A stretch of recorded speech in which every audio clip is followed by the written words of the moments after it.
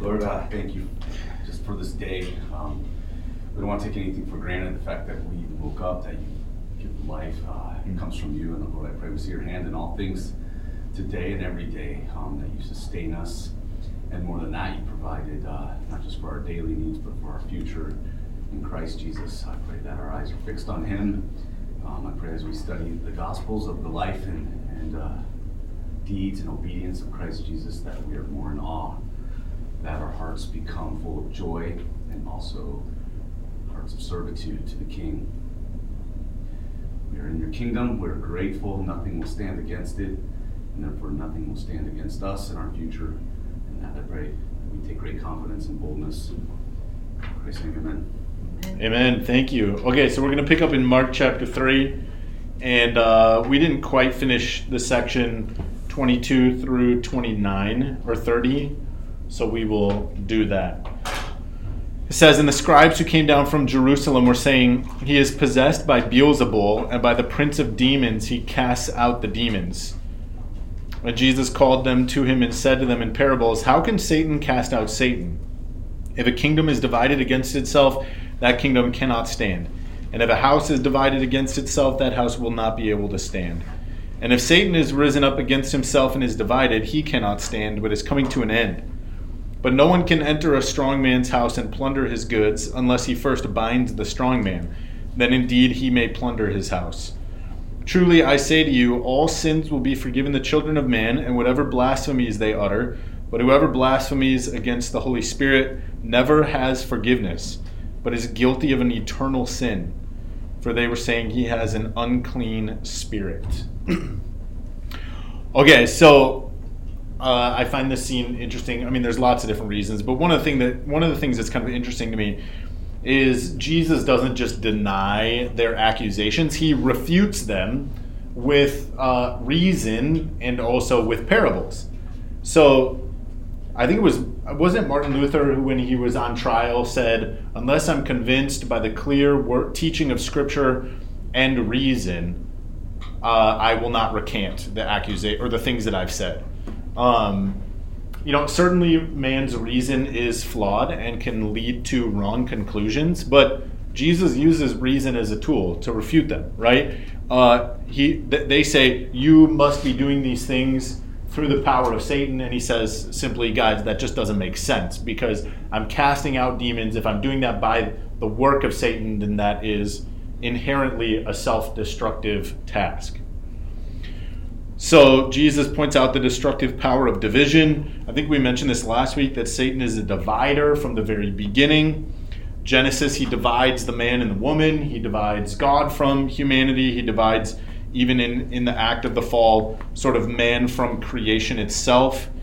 And although he's a divider, he would not divide himself, because that's counterproductive. If Satan is destroying his own works, what does he stand to gain by doing that? So Satan is indeed quite clever. He's a trickster. I think we kind of see that a little bit in like Job, when Satan comes before God and kind of almost seems to goad God. And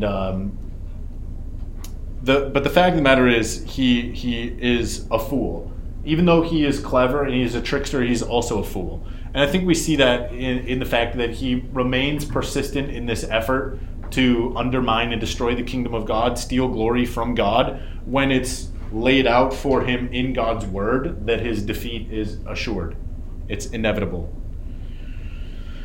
Okay, so did I mention last week Revelation 17, kind of talking about the beast devouring the prostitute that initially is riding on the back of the beast? Did I mention that? Okay. I think that is a picture of actually that Satan coming to his end, being divided, where his prior ally now becomes something that he's feasting on, maybe in a sense of desperation. So the parable of the strong man. Who is the strong man? Yeah, Satan is the strong man, right? But Jesus is the stronger man. I mean, if you can bind a strong man, unless you're using some kind of trickery, you are stronger than the strong man. So Jesus is the stronger man who has come to plunder what Satan has essentially stolen. The stolen property of man, the stolen property of earth. Satan, I think, has sort of held this captive. What's interesting is anybody familiar with Stockholm Syndrome? What is Stockholm Syndrome? Somebody who knows. It's where you start to sympathize with your captor. Yeah, you begin to actually feel feelings of maybe affection or trust or allegiance to your captor. So, somebody who gets kidnapped maybe over time will begin to sort of feel an affection or an affinity towards the person that kidnapped them. It's a strange psychological phenomenon. And of course, all of the parables that Jesus gives have some sort of limit to them, okay? But if we think about Satan being this guy who is holding humanity sort of captive, it's just interesting to see the way that people sort of unintentionally ally themselves with him, right? It's almost like all of humanity has a case of Stockholm Syndrome. We actually, in many ways, would rather remain captive in his home than be set free by Christ, the stronger man who's come to redeem us. So Jesus is tearing down the works of Satan by binding up, by casting out demons. By casting out demons, he is doing this work of binding the strong man. And Jesus says in John 10:10 that Satan came to, or the thief, which is Satan, has come to kill, steal, and destroy. But Jesus came that we might have life and life abundantly. So there is a little bit of a controversy here, I think, related to Revelation. Revelation chapter 20, verses 1 through 14, talks about Satan being bound for a time.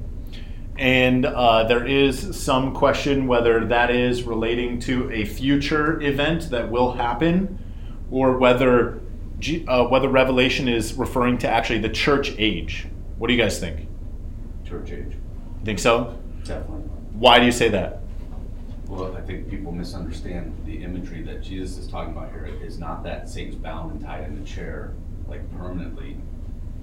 He's using imagery look, if you want to plunder my house, you're going to have to get through me. I'm going to defend my house. If I want to plunder Moshe's house, I'm going to have to go through his father, or whoever's the strongest guy in the house. When Christ comes, he's taking things from the devil. This is his place. That's what the Bible says. He's the prince. And Jesus is taking things and bringing them into his kingdom. It doesn't mean that he's bound in a chair and helpless and tired. It's just Jesus can continue to plunder from him, but the guy's still moving around.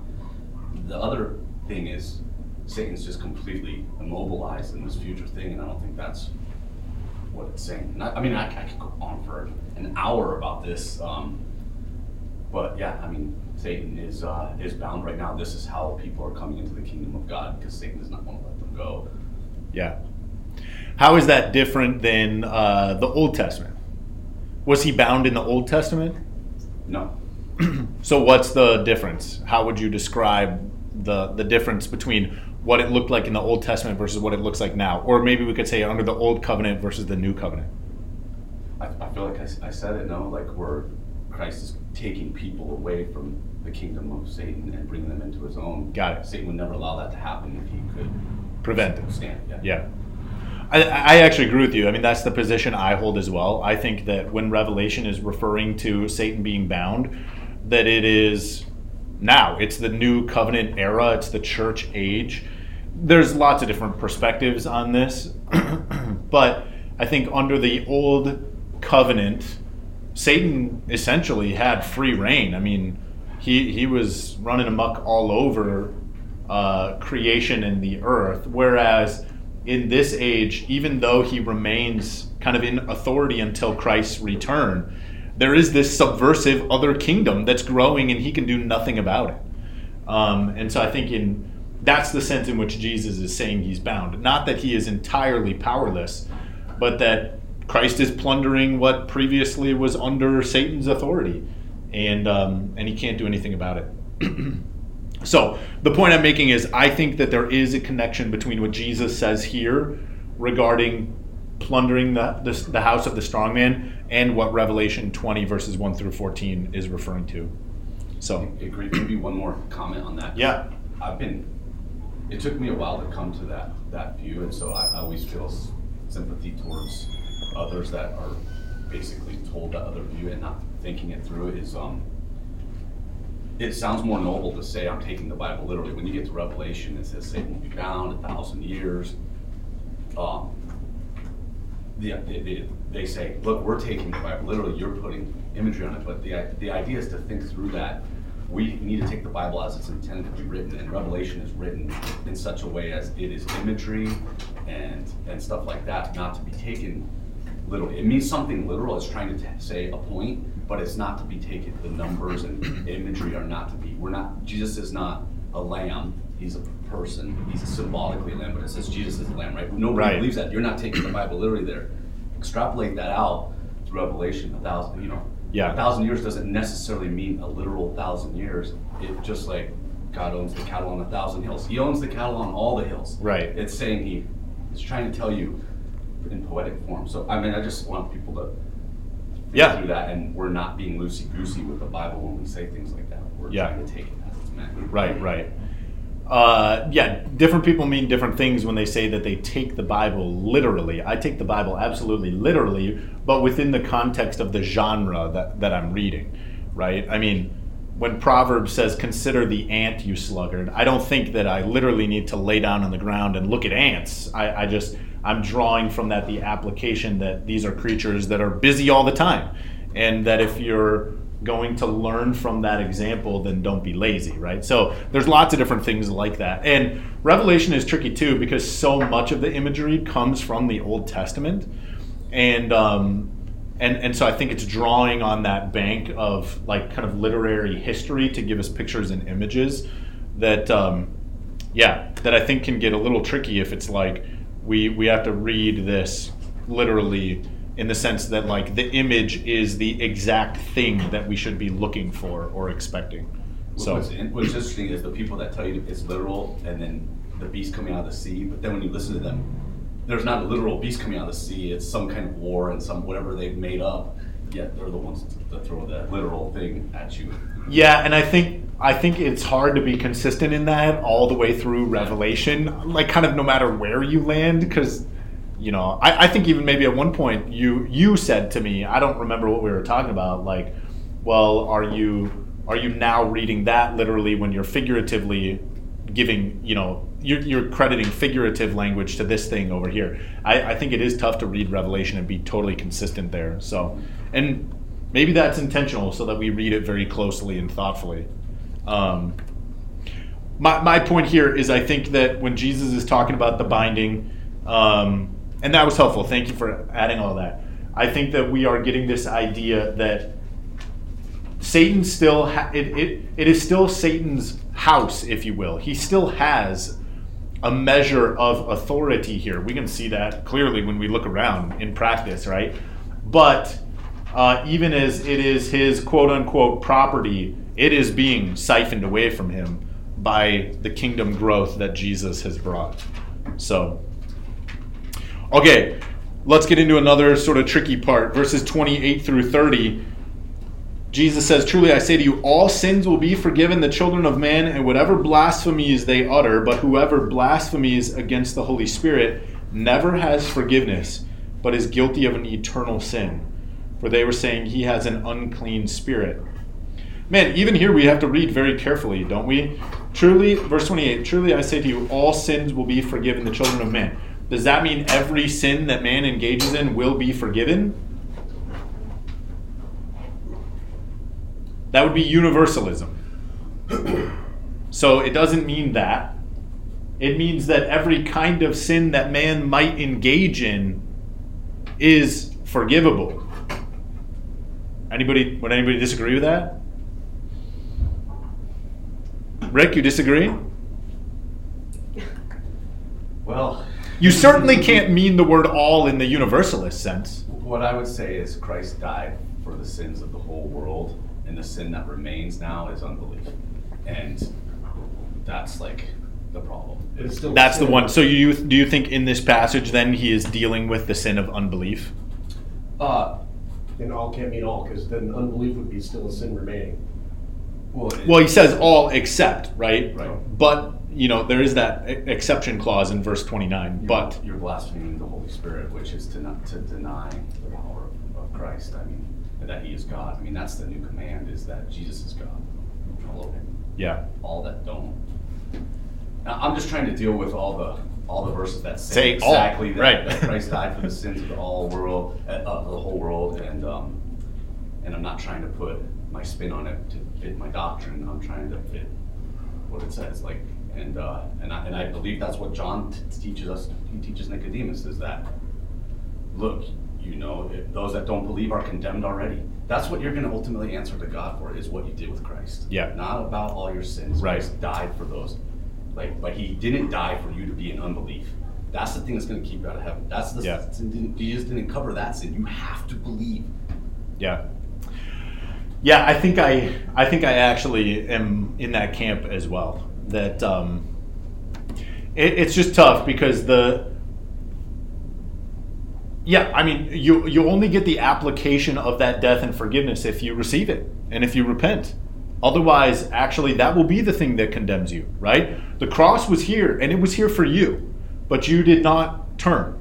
And so, All your sins are on you. All your sins are on back. you. And it's even worse than that, because not only are all your sins on you, but the one that is most egregious in the eyes of God is that God made a way. Christ's blood was shed for you, and you spurned it, right? I mean, I really don't, if you can imagine some people sitting around in hell like they might in prison and be like, what you in for, man? I don't think anybody's going to be like, I'm here because I lied to my mom in 3rd grade. No, it's going to be, I'm here because Christ made a way and I refuse to receive it. So, I don't know that this is necessarily the best passage to develop all of that from, but I think this could be a starting place for that. I think what we're getting at here is like attributing the good, true, holy, righteous works of the Holy Spirit to Satan is an unforgivable sin. And let me unpack that, okay? I think that the implication here seems to be that actually the Pharisees know, but they are willfully propagating a lie.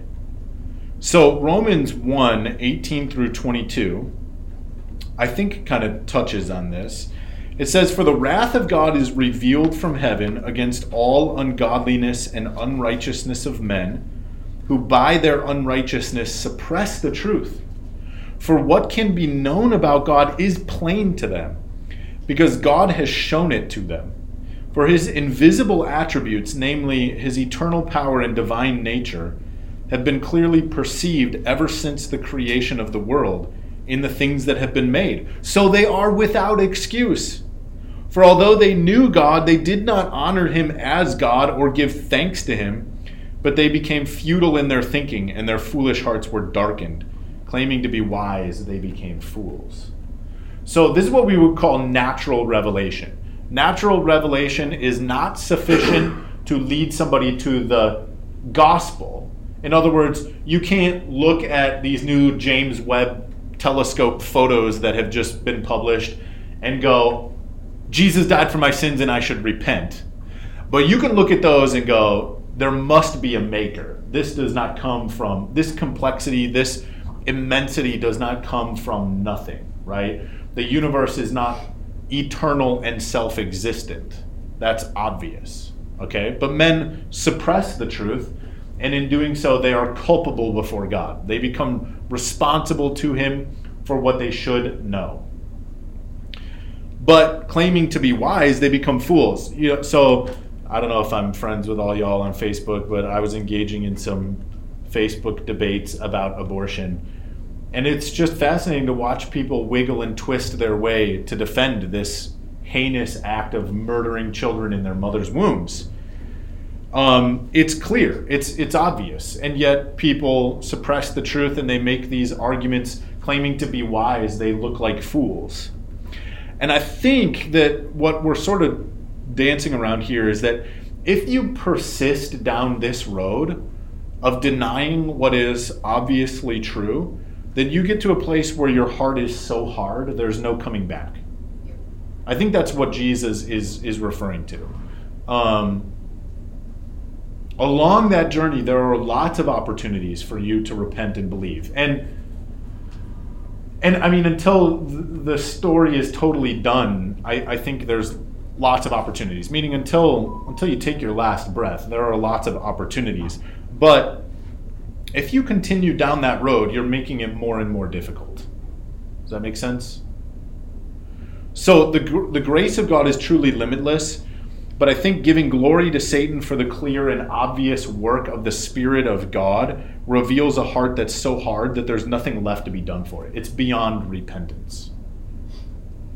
So it's not necessarily that the sin itself is unforgivable, maybe in this life, but rather that the sin comes from a fruit of a heart that would never choose repentance.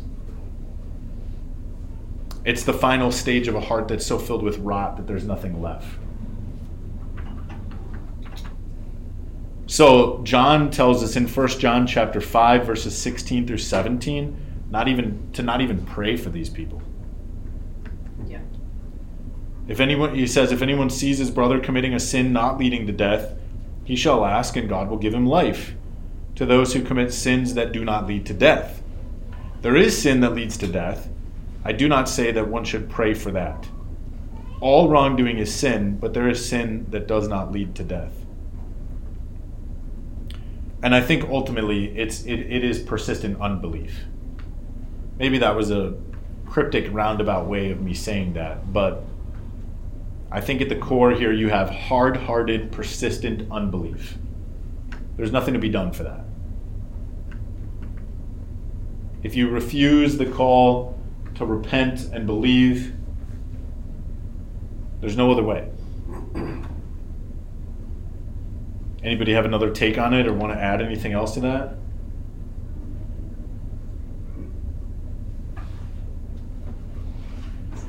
Yeah, look again at verse 29. Whoever blasphemes against the Holy Spirit never has forgiveness, but is guilty of an eternal sin. I mean, refusing to, like, it's the Holy Spirit that births faith in us, gives us faith, opens our eyes, and if you refuse that, what else is left for you? Nothing.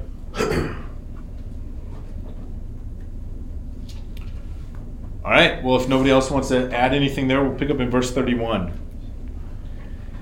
And his mother and his brothers came, and standing outside they sent to him and called him, and a crowd was sitting around him, and they said to him, your mother and your brothers are outside seeking you.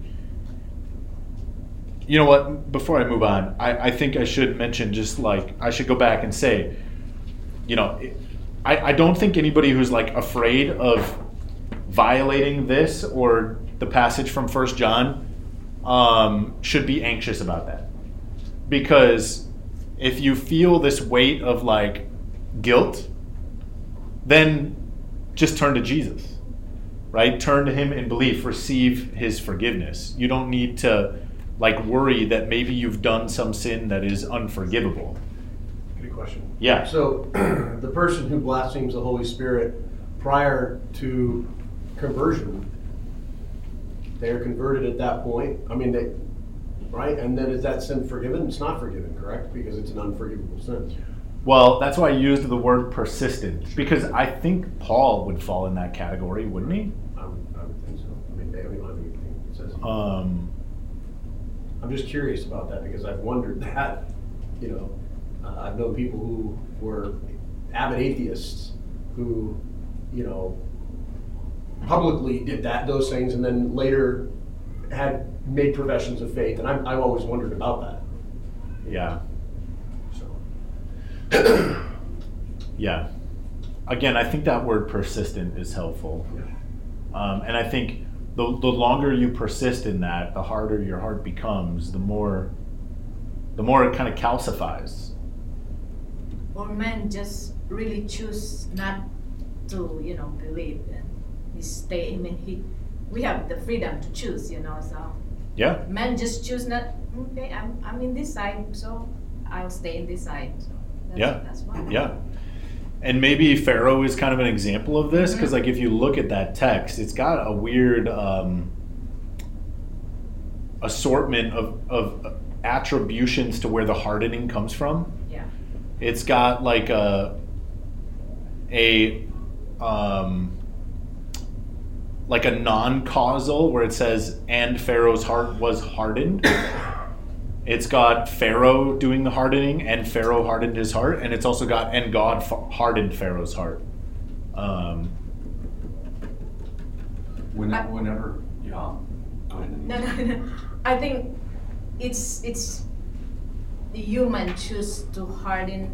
I mean, choose to harden the heart, and then God just said, okay, you choose that way, you go. Well, that's Romans 1. Yeah. Right? When man does this and denies God, God gives him over to this delusion. Yeah. And yeah, I think God hardens people's hearts in that process. Absolutely. Because I believe that from the beginning, God, we are created in the image of God. So we have the spirit that tells us there is a creator and a God, but human choose to go in other direction anyway. So Yeah. I don't know that I would use the word the spirit there, but like conscience, yeah, something like that. You know, the idea of like God has put eternity in their hearts, like this awareness that there is a creator, our maker, who we are responsible before. What were you going to say, Rick? Whenever I'm having trouble in the Gospels with like understanding something, it's good to look at the other Gospels and how they say things. Yeah. And for instance, when on the Mount, the Olivet Discourse, back to kind of future things, Jesus says, when you see the desolation, the abomination, as a non-Jewish person, I really don't have any idea what he's saying. But when I go to Luke, it's written to people like me who don't have the Jewish background. And so Luke says, when you see Jerusalem surrounded by armies, okay, that's really helpful to me. Same thing here, when we're trying to understand this, Luke says, it's talking about just denying Jesus. He says, anyone who acknowledges me before men, the Son of Man will also acknowledge him before the angels of God. But whoever denies me apart from men will be denied before the angels of God. Anyone who speaks a word against the Son of Man will be forgiven, but the one who blasphemes against the Holy Spirit will not be forgiven. So, I mean, I think that kind of helps me clarify. It's talking about, like, what do you do with Christ? That's what you won't be forgiven for. Yeah. I mean, that's what it says. Yeah. And it doesn't say you can never be forgiven. It's saying you won't be forgiven that sin. If you die in that sin, you're done. Yeah. You're now the judgment. Yeah. And the judgment is you will stand before God. And God is either going to see Christ and you hidden in him and he can't see you, or you're going to be standing there in the open. God's wrath is coming. Yeah. You'll either be clothed in your own sin or clothed in his righteousness. So our lives need to be hidden in Christ. Yeah. Amen. It's the Passover imagery. God comes and sees the blood of Christ and passes over you because he can't. Yeah. The blood of Christ is covering you. Yeah.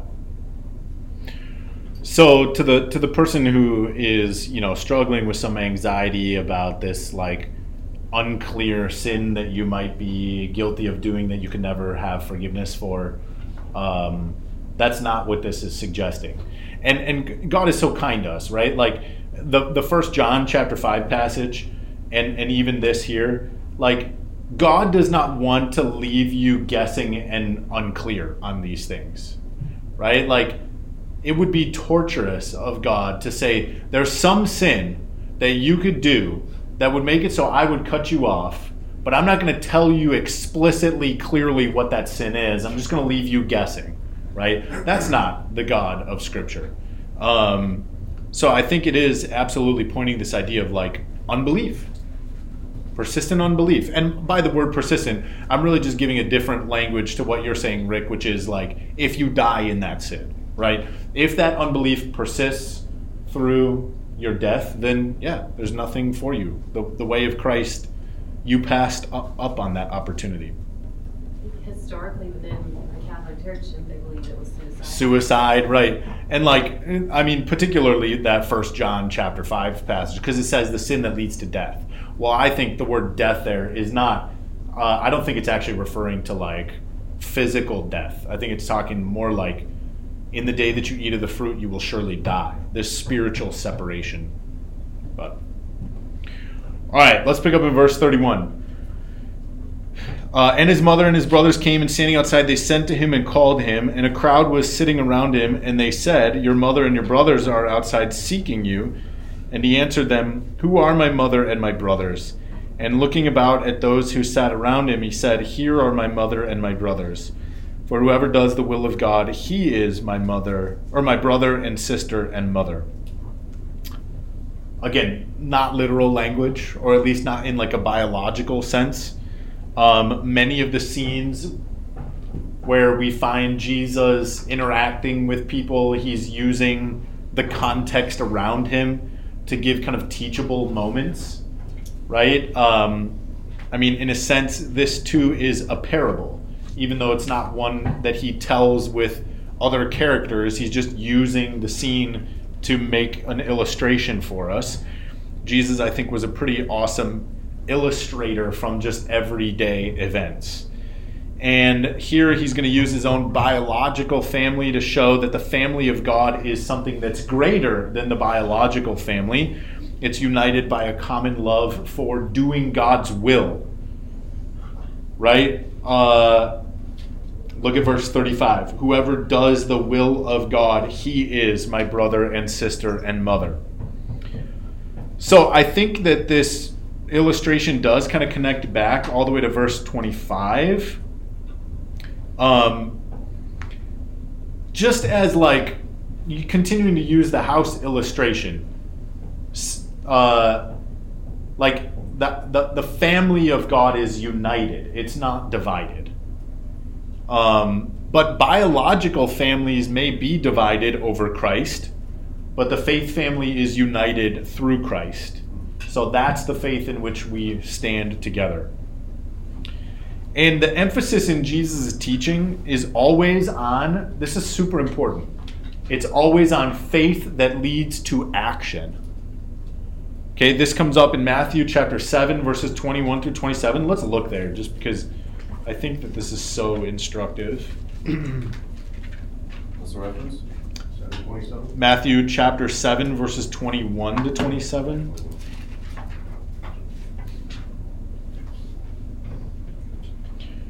There's a lot of stuff from, this is the Sermon on the Mount, there's a lot of stuff from the Sermon on the Mount that makes its way into popular culture, right? Do not judge. Why do you notice the sliver in your brother's eye, not the log in your own eye? Things like do to others as you would have them do to you. But there's a lot of stuff from this that doesn't make it into popular culture. Picking up in verse 21, not everyone who says to me, Lord, Lord, will enter the kingdom of heaven, but the one who does the will of my Father who is in heaven. On that day, many will say to me, Lord, Lord, did we not prophesy in your name and cast out demons in your name and do many mighty works in your name? And then I will declare to them, I never knew you. Depart from me, you workers of lawlessness. Everyone then who hears these words of mine and does them will be like a wise man who builds his house on the rock. We don't need to keep going. The point is, there's a lot of emphasis there as Jesus is bringing the Sermon on the Mount to a close, that just hearing these words, believing these words is not sufficient. You must have faith that produces action, or the faith is bankrupt. I think this comes up again in this idea kind of comes up again in John chapter 12, verses 24 through 26. It comes up in Revelation chapter 20, verse 26. So there's lots of this through the teaching of Christ. John 15 is another one, right? Abide in me and you will bear much fruit. Apart from me, you can do nothing. The assumption is that if you're in Christ, fruit is the natural resulting outcome. Okay? In one of the Bible studies, we're studying Hebrews, and that theme is comparing the Old Covenant with the New Covenant, and the Old Covenant, God wasn't delighted in the sacrifices, but Jesus said, but I came to do your will, and it's a big kind of hinge point that's what God is pleased with, is doing the will. And then chapter 11, we just covered last Wednesday, and it really highlights what you're talking about, is faith has actions. In the list, Noah built an ark. He did that. Abraham left his land. Abraham offered his son. Enoch walked with, like it's all like action. Yeah. Actions that show their belief, and that's what they're commended for. Is Yeah. They did something that demonstrated their belief. Absolutely. And I feel like this comes up quite a bit in adult Sunday school because we have the freedom to kind of tease it out, which is great. I am not suggesting that you must work in order to earn God's favor. I am suggesting that when you turn in faith to Christ and the Spirit dwells in you, the natural result of that is obedience. And if there is no obedience, then there is no faith, because the obedience is the product of the faith. Okay? And I think that, and I've probably mentioned this before in adult Sunday school as well, I think that this sort of is a tragic byproduct of the Reformation, because the Catholics were saying you must do works and have faith, and then God will accept you. And the Reformers came along and said, no, that's not what the Bible teaches. The Bible teaches that you turn in repentance, God gives you faith, that's all a work of grace, and then you follow Christ, right? And I think out of that, we sort of like hyper-focused on the grace and repentance and belief part. And in contrast to the Catholic Church, out of that sort of grew this really terrible heresy, actually, that you can have faith with no fruit. That you just need to like profess Christ, right? The Romans 10 verse, if you confess with your mouth and believe in your heart Jesus is Lord, you will be saved. But if you just yank that verse out of its context and you don't understand everything else Scripture teaches about what faith actually does, then I think you end up with this really false assurance that people are being offered. Does that make sense? You think people hedge too much one direction? Is that what you're saying? Because of the fact that you don't. I've probably been guilty of that as well, thinking I want to make sure that any works that I'm doing is not for the sake of men to be seen, those types of things, and then, you know what I mean? Yeah, I think the evangelicalism of the last, let's say, maybe 50 or even 100 years has been so eager to get people to profess Christ that we have lost, like, count the cost, right? We've lost this idea that faith produces fruit. And if you don't have fruit, you don't have faith. Like, we've just become uncomfortable with telling people that. And I think that that's tragic. Because we don't want to be heard saying, you must earn God's favor through your works. But we should be clear and say, without works, there's no faith. Right? I mean, that's James. That's biblical. Right? I don't know why we complicate these things. Probably because people like me who make a living out of it need to keep people coming back to keep hearing it. Maybe if we called their sins that we're calling people to repent of, like adultery, or pick a sin that we just say, instead of saying stop committing adultery, we just say believe. Yeah. And just leave it at that Right. and see what they do. Yeah. A truly born again Christian person there is a conviction always when you do something wrong. So yeah, it's faith follow with action. Yeah. Because you obey what the Bible tells you to do in your daily life. Absolutely. And part of that obedience might be just the obedience of repentance, right? Because we're all doomed to screw up along the way in some way, shape, or form. And so, at the very least, the work that is attached to faith is repentance, at the very least. Kind of in walking through that thing, like you were just saying, God disciplines those that He loves, and so if they have a bad conscience, He's going to discipline them. The problem is they have a bad conscience, and then they turn to that doctrine of it's not about what I do, it's about Jesus, and then no action happens because Jesus covered your sin, and you're not really believing that Jesus creates a new heart and everything, and to love Him is to obey His commandments. That's what He said. Yeah, absolutely. Amen. And I would add to that what we kind of talk about with baptism in Romans 6 when we do baptism, that like you're dead to sin. Like it is no longer your master. You're no longer obligated to do what it commands you to do. When it entices you, you're not beholden to it, right? And yeah, so maybe that's the work piece too, is like our faith leads to Dying to self. Dying to self. Yeah, exactly. It leads to the power of sin no longer being master over us. So, yeah. We don't understand what being a servant is. Like, you always had to do what your master told you to do, whether it grieved you and it was painful and hard. Yeah. That's what a servant is, and we're servants of Christ. And then he tells us to put away all fornication. It's hard for people. Yeah. Yeah. But that's what you're called to do. You're just a servant. Yeah. And it is in fact possible because one, you're dead to sin, and two, you're alive to Christ, right? And he's given you the Holy Spirit. Yep. And Amen. you're blaspheming it by saying you can't do it. Yeah.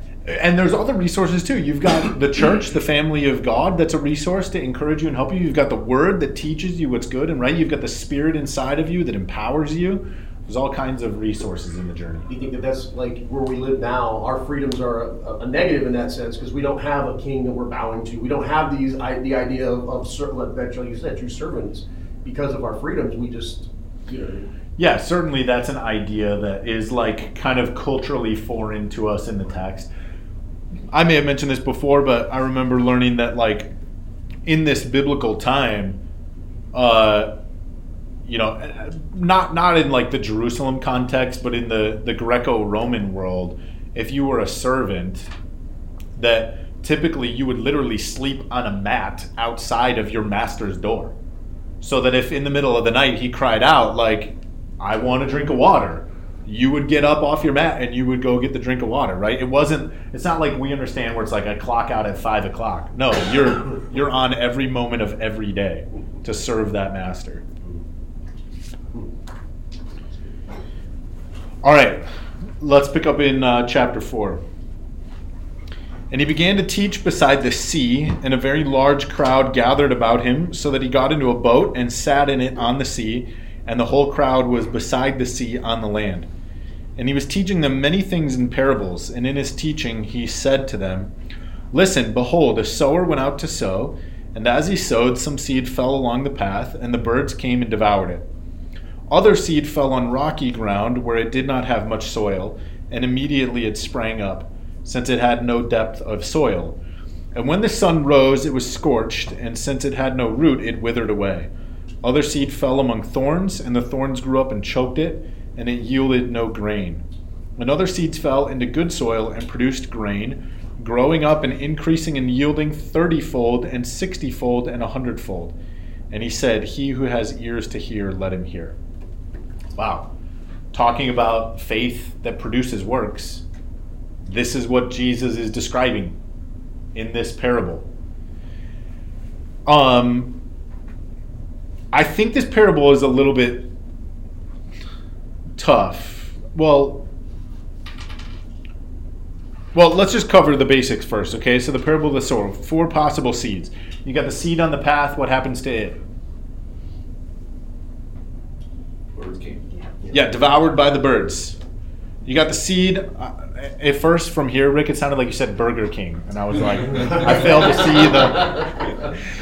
the birds came, right? Then you got the seed on the rocky ground. What happens there? Scorched.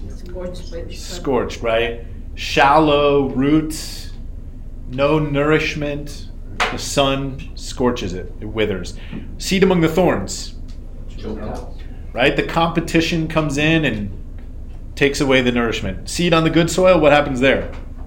Multiply. Fruit. Multiplies. I like that. Fruit. It yields a crop. It reproduces in incredible ways. So what I think is kind of interesting about this is we're probably all really familiar with the parable, so we know where it's going. But as we read on in the chapter, Jesus has to explain this to the disciples. It's not immediately clear to them what he is talking about. So let's try and pretend for a moment like this is the first time we've ever heard this. What sense could we make of this teaching? I think we could make quite a bit of sense, but I don't know that we would get the totality of it without the description that Jesus gives us in just a bit. Okay? There's some sense we can make, like we know that in order for seed to grow and be effective in producing a crop, it needs to go where? Good soil. In good soil, right? That's important. Seeds need good soil. We can understand that it's not the fault of the seed if it doesn't grow well in bad soil, right? Seeds need good soil. It's not a dysfunction of the seed if it fails to thrive in soil that's not good for it. So the parable is not about the effectiveness of the seed, it's more about the ground that receives it.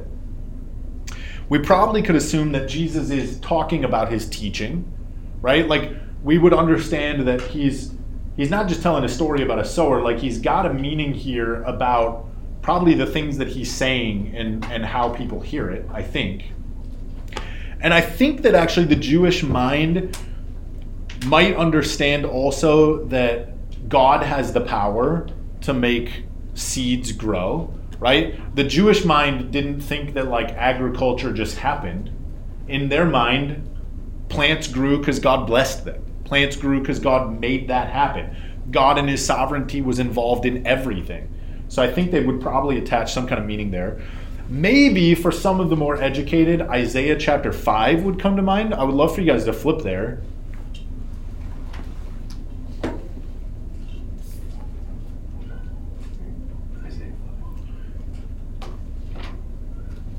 At one point, I actually memorized this whole passage in Hebrew.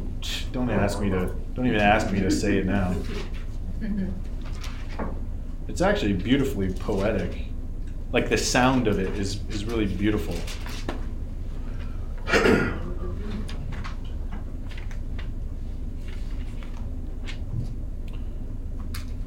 I really like this passage. It's pretty but also difficult. Let me sing from Isaiah chapter 5 verse 1. Let me sing for my beloved my love song concerning his vineyard. My beloved had a vineyard on a very fertile hill. He dug it and cleared it of stones and planted it with choice vines.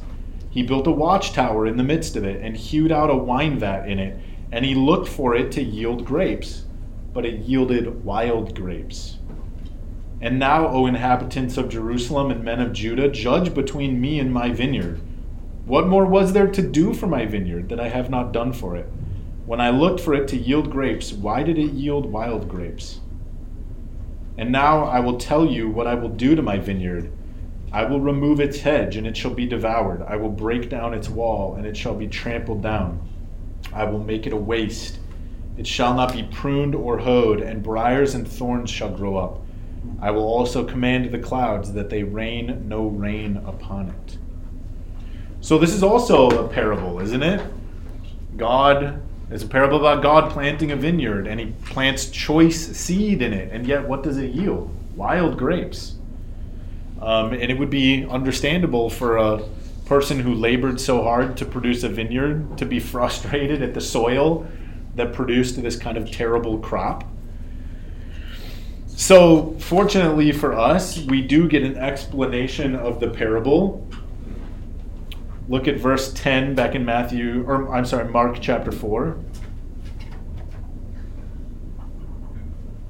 And when he was alone, those around him with the 12 asked him about the parable. So this is more than just the 12 apostles. There's a wider group of disciples, and they don't fully comprehend what Jesus is talking about here.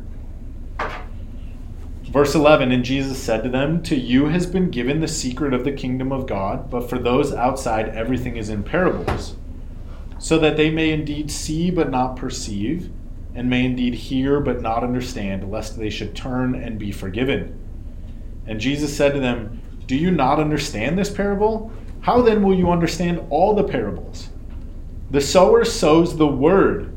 There we go. So what's the seed? It's the word. And these are the ones along the path where the word is sown. When they hear, Satan immediately comes and takes away the word that is sown in them. And these are the ones sown on rocky ground, the ones who, when they hear the word, immediately receive it with joy. And they have no root in themselves, but endure for a while. Then when tribulation or persecution arises on account of the word, immediately they fall away. And others are the ones sown among thorns.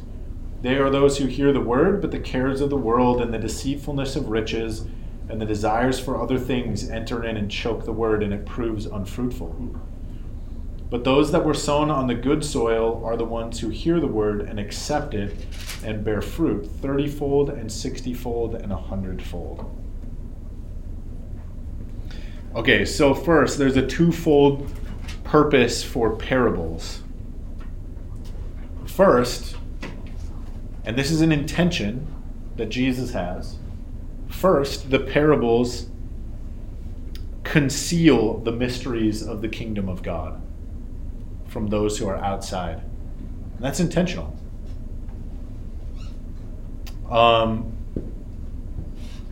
If you hear something like this and it doesn't pique your curiosity to find out more, then it just ends up a mystery. And it goes over your head and it bears no fruit. The second purpose for the parables is to reveal the mysteries of the kingdom of God to those who are within that kingdom, or to those who are entering into that kingdom. This little section here is quoted from Isaiah chapter 6, verses 9 through 10. In that context, verses 12 through, verse 12, that they may indeed see but not perceive, and may indeed hear but not understand, lest they should turn and be forgiven. So that's a statement of judgment in that context of Isaiah chapter 6. And I think that the Isaiah text also seems to indicate not that the people are this way, but that they are made this way in response to their willful rejection of God. Meaning that God is bringing about this blinding and this deafening. So, again, pointing back to Romans 1, this is God giving people up to the hardness of their hearts. Okay, so the explanation of the parable then comes, again, the seed is the word that is sown. We might break it down to just the basic gospel message, repent and believe. The path, Satan immediately comes and takes away the word sown in them. I mean, anybody ever shared the basic gospel with somebody and had them be like, screw that? I remember on like a little mission trip I took to Chicago. I was probably like 14 with my youth ministry, and sharing the gospel with this guy who was like kind of a punk rocker.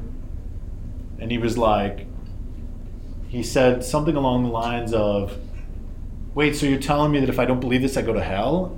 And we were like, yeah. I was like, me and two of my friends. We were like, well, yeah, that's what the Bible teaches. And he was like, awesome, man, because that's where all the cool party kids are going to be. We'll just be drinking beers and hanging out and partying. And there you go. Like, the word is sown, and Satan comes and takes away the word, even manipulates it to flip it on its head to make it sound like all the fun will be in hell and all the boring people will be in heaven. Or someone would say, that's for you, but not for me. When you shared something about Jesus, sure, they will just answer, yeah, that's for you, but not for me. Yeah, that's more and more the response these days, right? Well, that's your truth. Good for you. Yeah. My truth is different. Interesting. Then you have the rocky ground where it's received with joy, but then no root takes place and they fall away, whether it's persecution or tribulation. I've seen this too. I can name names from 11, 12 years of Maricopa Springs. People who've either come and at some point professed faith. I mean, I've got one person in mind who, even my wife took her through like a long process of discipleship for like 6 months. And then some other thing happened, and now this person is like a rampant God hater. Then you have the thorns. These are people who hear the word, but rather than have deep confidence or faith in Christ, other things come along, the desire for riches, concerns of this world, and that word gets choked out. They bear no fruit. And then obviously you have the good soil. They hear, accept, and bear good fruit. And I do think that this correlates with John 15, with the, I am the vine, you are the branches, abide in me and you will bear much fruit. If you don't bear fruit, those branches are cut off and thrown into the fire. There's nothing to be done for them.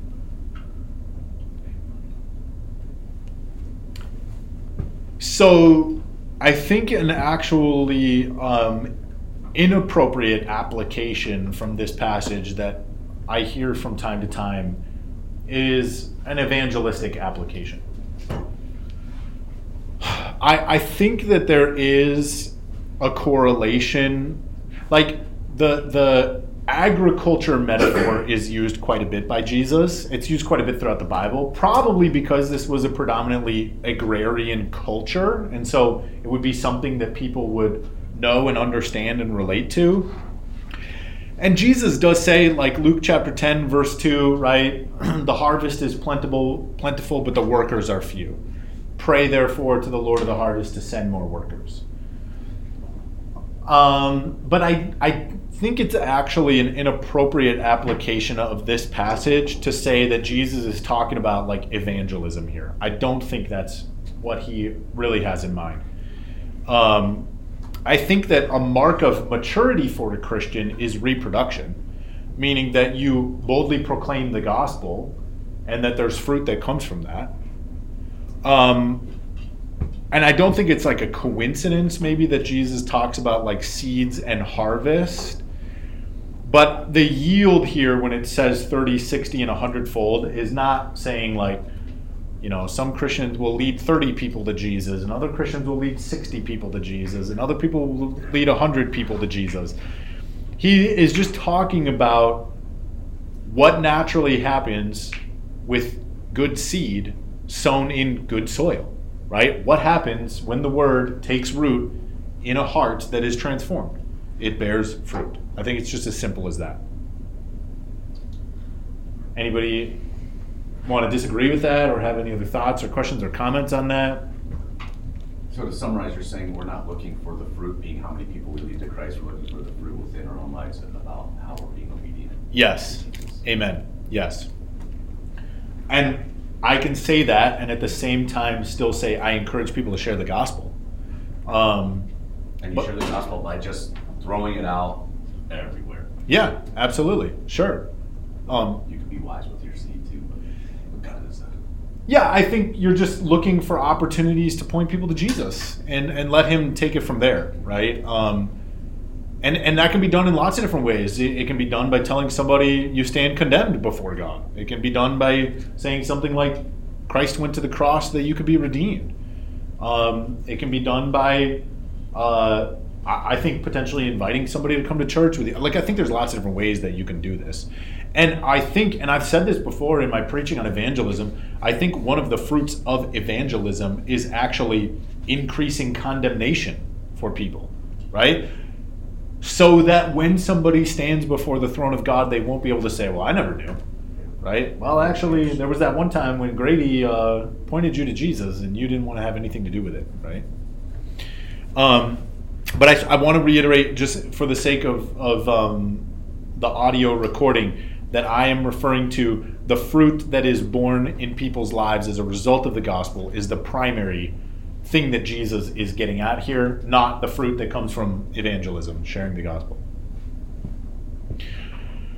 This parable, I think, does have some similar application to the end of Matthew, which we didn't read the whole of it, but we touched on it. You know, the wise man is the one who hears these words of mine and goes and does them. He builds his house on a rock. It's the same kind of concept. It's a life that produces holiness and godliness. And so the question then presents itself for us to be, which seed do you want to be? I think that's a great follow-up question. If you lead somebody to Jesus, or you know somebody who is a recent believer, I think this is a great place to take them to read this passage, this chapter of Mark, and to say, what seed do you want to be? Or which ground? Yeah, I'm sorry. Yeah, which soil do you want to be? Forgive me, I keep misstating that. Which soil do you want to be? I was just going to say that. And you would hope that they would say, well, I want to be the good soil. Okay, well then let's do some things that Scripture teaches, right? Let's begin to walk in obedience to the commands of Christ. Let's study God's Word together so you can know what's required of you. Let's get you plugged in to fellowship and discipleship in the church. Let's make sure that there's weeds that are going to, like the things in the world are going to be attractive to draw you away from Christ, but you must hold firm. Yeah, absolutely. You can warn them about those potential dangers, right? And I think this is another mistake that we've made in evangelism, which is like, let's just take my example of going down to Chicago and talking to that dude. We were there connected to an inner city church, but I couldn't personally follow up with that guy. He was probably in his mid-20s, and I was a 14-year-old kid from the suburbs. So this is another thing, is like, we want to make sure that if we are sowing seed, that we are, to the best of our ability, doing some kind of follow-up with people like that. I think a lot of times there's kind of this like, well, let's go do some street evangelism, and I'll give people the gospel, and I'll get them to pray this prayer, and then I'll never see this person ever again. At the very least, you need to get them connected to the family of God. Okay, we got to stop there. Yeah, I think we made some good progress. All right, how about I close in prayer? God, I simply ask that we would be the good soil that bears fruit. And we recognize that we don't do that in our own power, our own strength, but it all blossoms out of this truth that we are dead to sin through our association with Christ and the crucifixion and resurrection. And we are alive to Christ because of his resurrection, and we are filled with the Spirit. And so, God, I pray that as a result of that reality, we would bear an abundant yield of righteousness and holiness because of all that Christ has done for us. Amen. Amen.